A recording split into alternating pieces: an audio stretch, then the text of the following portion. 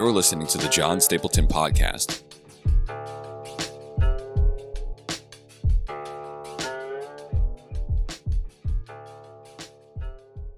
Today, I want to talk to you about meditation. Yesterday, I talked about journaling, and journaling certainly can be a part of meditation.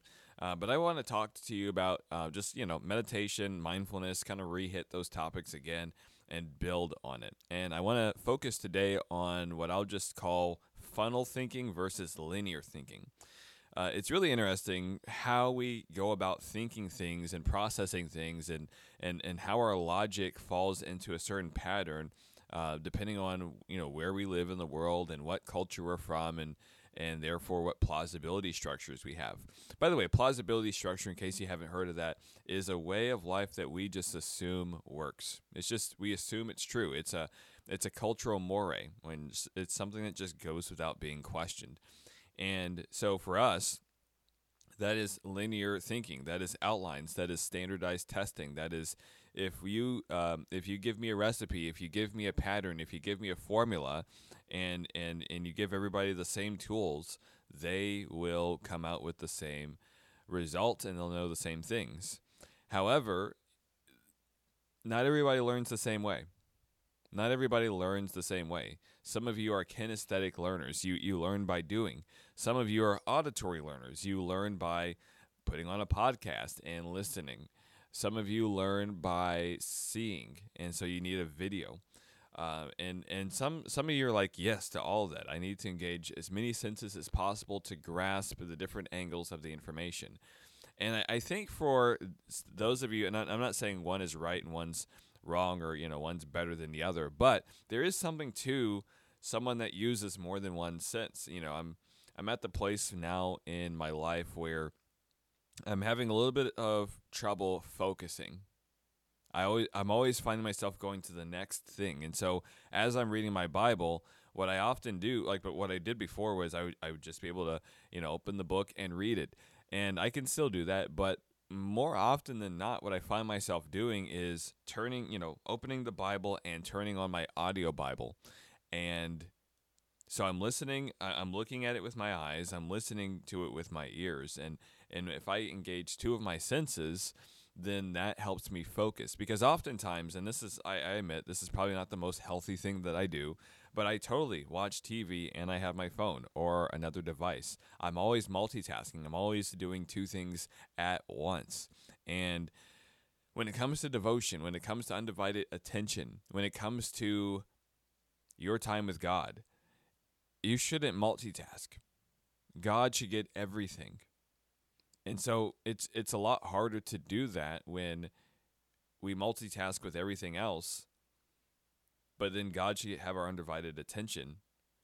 And now we enter this process of shame because, if we try, again, we're going to be distracted. Many of you read the Bible on your phone. You'll probably get a notification and go into another app. And then some of you will be just like, I'm not going to even try. I'm not even going to try because I'm going to fail.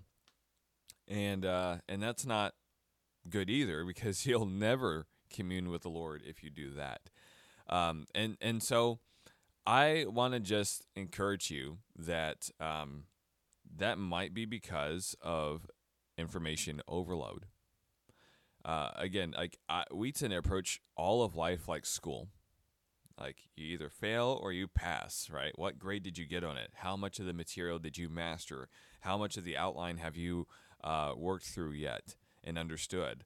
But really, meditation is like a funnel.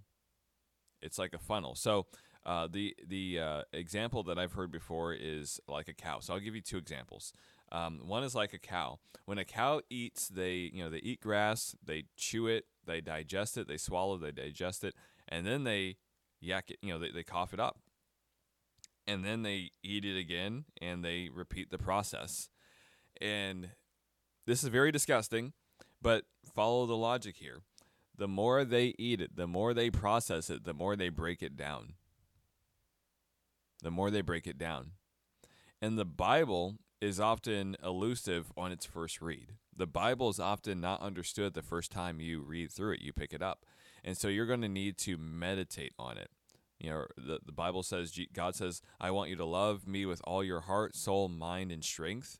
Well, this is the mind part of it. Love me with all your mind.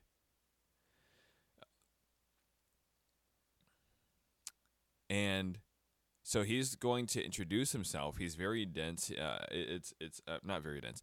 He's very, very complicated yet simple at the same time.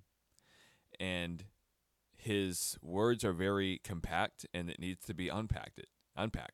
And so we need to meditate. We need to take his word, which is complex, and it needs to be broke down, and we need to be thinking about it. We need to be thinking about these words and these phrases throughout the day. This is how we learn God's word better. It's really, really interesting. I've been one of the things that I find interesting is public speaking, and I've been researching ways on how to do it better. And I'd like to get to the point where I can preach without notes or preach with very few notes. And one of the pieces of advice that the Preaching Donkey gave was, that's a podcast, he said, don't memorize your message, internalize your message. And what he meant by that is, don't memorize every single word of your message, but know the main points, know the transitions, and have a basic understanding of the beginning and the conclusion. And so this is what we're getting into. So I like to use the I like to use the example of a tornado, of a thunderstorm, of a funnel. So think about this. There are 4 directions: north, east, west, and south. And in a funnel, you'll be revisiting, like if you're caught up in a funnel or something is caught up in a funnel, that person or thing is going to be north, south, east, west, 19, 20 different times, but from a different angle. You may think you know something, but do you know something as well as you could know it? This is why we read the Bible over and over and over and over and over again, because you know it, but you can know it better. God could reveal more things to you as you commune with him. This is funnel thinking. And the danger with linear thinking is, cool, we've got from point A to point B, and everything in between has been mastered. Really? Well, this is why we tend to pick sides, and we tend not to be deep thinkers, and we tend to form our conclusions on very little information, and we treat ourselves as experts, though relatively speaking, we know very little of anything. And so this is why meditation is important.